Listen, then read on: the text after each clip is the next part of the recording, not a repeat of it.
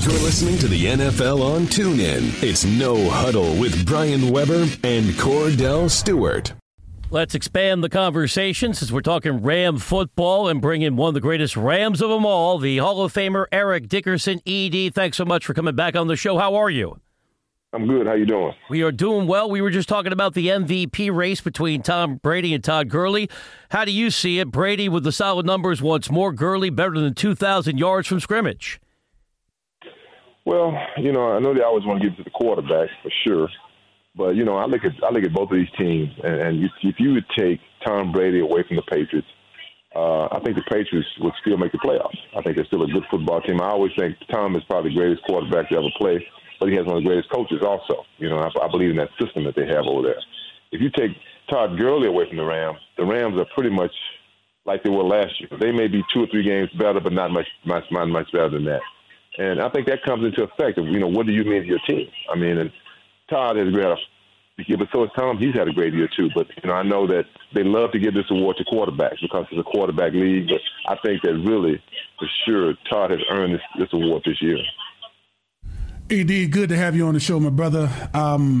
I would say this about the New England Patriots. Even though quarterbacks do come in and play well, we saw what happened with Jacoby Brissett and Jimmy Garoppolo. They got injured, so I don't think they would have lasted. And I think Sean McVay is the difference maker with how good that offense is, whether it's Todd Gurley or not. But he needs to be in there to get it done. Do you think their inexperience will cause them to sputter just a little bit to the point where they may get behind when it comes down to scoring touchdowns and have to find themselves in some way to be able to get it done as a young football team?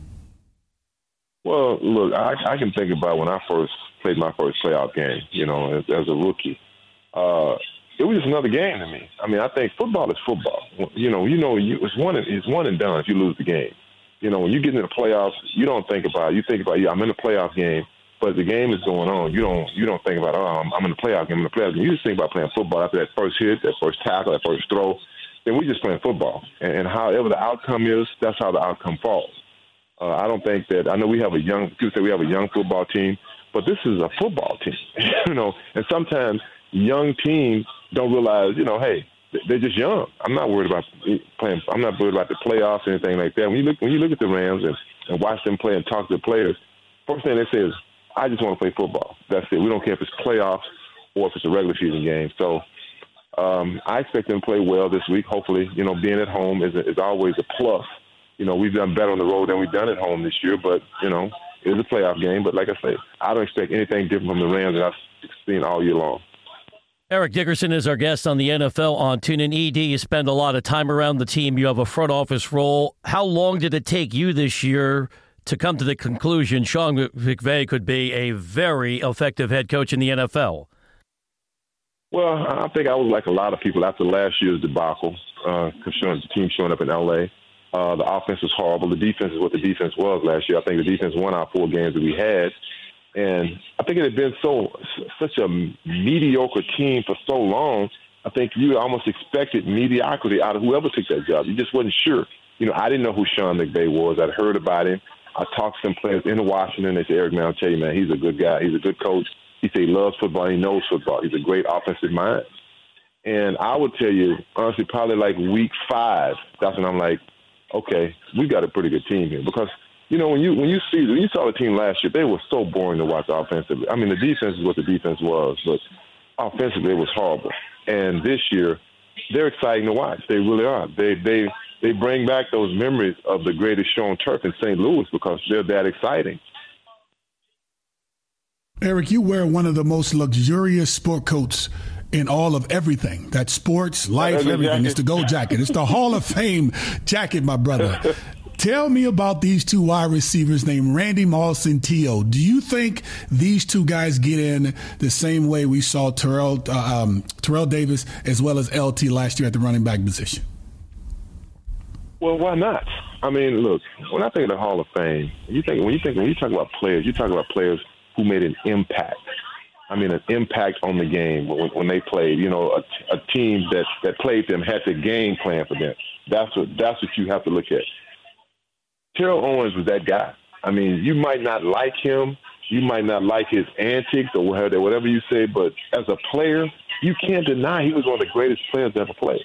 You know, here's the guy that's second only behind Jerry Rice, but they're going to take receivers that's number 9th, 10th. It's like, okay, you got number 1, but I don't want the second guy. I want the 10th guy. I mean, that doesn't even add up, you know.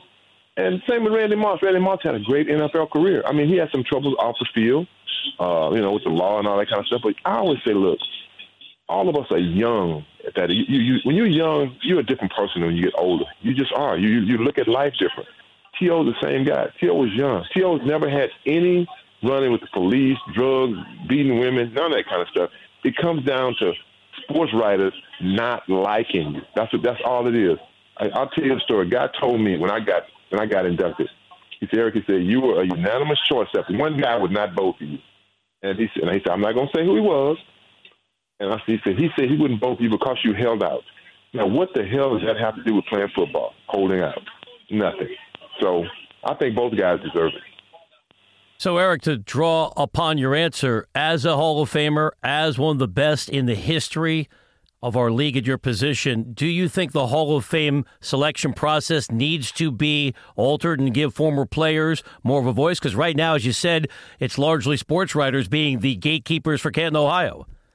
Most definitely. It should be changed because, look, one thing about me is that I'm this guy. You might not like a guy. You might not care for the guy. But if he could play football, I'm going to give him his just due. I mean, that's what it comes down to. Some of these writers, they hold this grudge where he didn't talk to me, he didn't talk to my buddy, or he treated me this way. So, and I can keep him out of Canton. So I just feel like that the players, the guys who played the game, the played against guys. Look, the sports writers, they really don't know who can play. They see a game. They don't see you play every week. Guys who you play against, I lined up against. To me, another guy that should be in the Hall of Fame is Dexter Manley. I just don't understand it. I played against Dexter Manley. I will never forget. I played against Bruce Smith. I played against Lawrence Taylor. I know how these guys. I played against Richard Dent. I know how great these guys are. When you line up against them week after week, a year after year, and you see them, you're like, man, this guy can play. So I just feel like it has to be something done that takes some of this power away from these sports writers. Edie, answer this question for me. Now, I proposed this to my partner over here, Brian Weber, and he's been a pundit all his life when it comes to sports and does a phenomenal job. But every once in a while, some of these guys, I say these guys, I'm becoming the athlete now, I'm on your side, they have a tendency to gauge some things just a little different and sometimes inconsistent, especially when it comes to this award, when it comes out to the Hall of Fame. Because, T.O., it's laughable for why this guy is not in based on his numbers. They're just so good. It's second to none, and that's to even Jerry Rice. I said, you know what? These guys need to put on a full uniform at a camp for one period. Buckle up the chin strap, put on the mouthpiece, put the pants on, the shoes, the shoulder pads, the whole gamut, and sit out there for 30 minutes to an hour and cover practice and get a level of appreciation. Understand that while guys been doing this from 7 and all of a sudden got to the league and played their best football of their lives, now all of a sudden they get a chance to get in and they can't because you're doing sit-ups in the parking lot. What do you think about these guys wearing uniforms like we did just one time, 30 minutes to an hour? Would that help? Let me tell you something. You know what? That's a great idea. But I'd even take it a step farther. I would like them to get on the field. Oh no! And take those hits and rush a guy. They won't be able to do that. They won't cover the game no more. They'll be done. Even if you're not in the play, just to see how fast it is, just to see how quick it is, and you can say, "Oh hell no, I'm good. I'm gonna go back and grab my pen and paper." Just appreciation. That's all I'm saying. I'll probably never get in. I mean, you know what? I'm just glad I know you guys. It's no different from a guy writing an article. Look, I wouldn't know how. I mean, I could write an article. It wouldn't be nothing like. It wouldn't be as good, even close to what a professional writer would write, right. A sports writer. You know, because that's his job. You know, that's what he does the best. He's been doing it since he was a kid, and it's just like playing sports.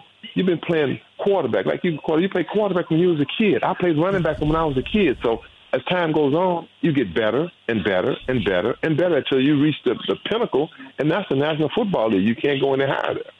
Cordell wants me to put on the pad so I pass away, and he's a solo host. Last one for me, ED. Jeff Fisher's looking for a new head coaching opportunity.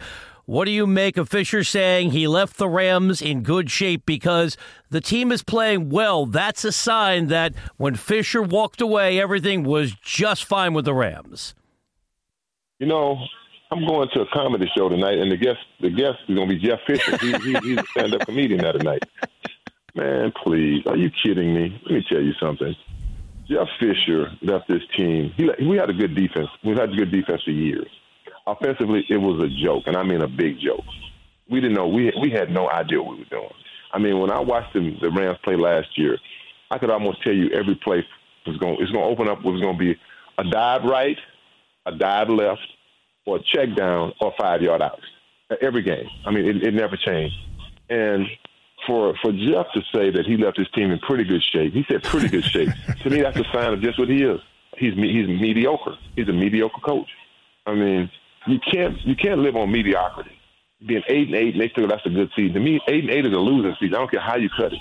I mean, I just don't believe in that. I'm all about when I told Jeff last year, I told him, I don't care about hurting your coach's feelings. I want my team to win. That's what I'm all about, winning. And so in L.A. right now, we're winning. The team is happier. The city's happier, and that's what it's all about. And like I told Jeff Fisher, I said, Jeff Fisher, I'm going to always be Eric Dickerson of the Los Angeles Rams. I said, that's why I wear that gold jacket. I said, you will be Jeff Fisher of the Tennessee Titans, the Chicago Bears, or wherever. I said, but I will always be Eric Dickerson of the Los Angeles Rams, and I was right. Edie, always a pleasure. Thanks so much for coming back on the show. Great to see you on TV on Fox Sports 1. Keep it going. Look forward to saying hello in person when we get to the Super Bowl. For sure. Hey, take care, Cordell. Yeah, you too, bro. Good talking to you. Get him in those pads. Yeah. I'm working on it right now. Thank you, Eric. Okay. All right. Okay. All right. Bye. You've been listening to No Huddle with Brian Weber and former Steelers quarterback Cordell /Stewart. Live on the NFL on TuneIn. 20, 15, 10, 5, touchdown. The National Football League is on TuneIn.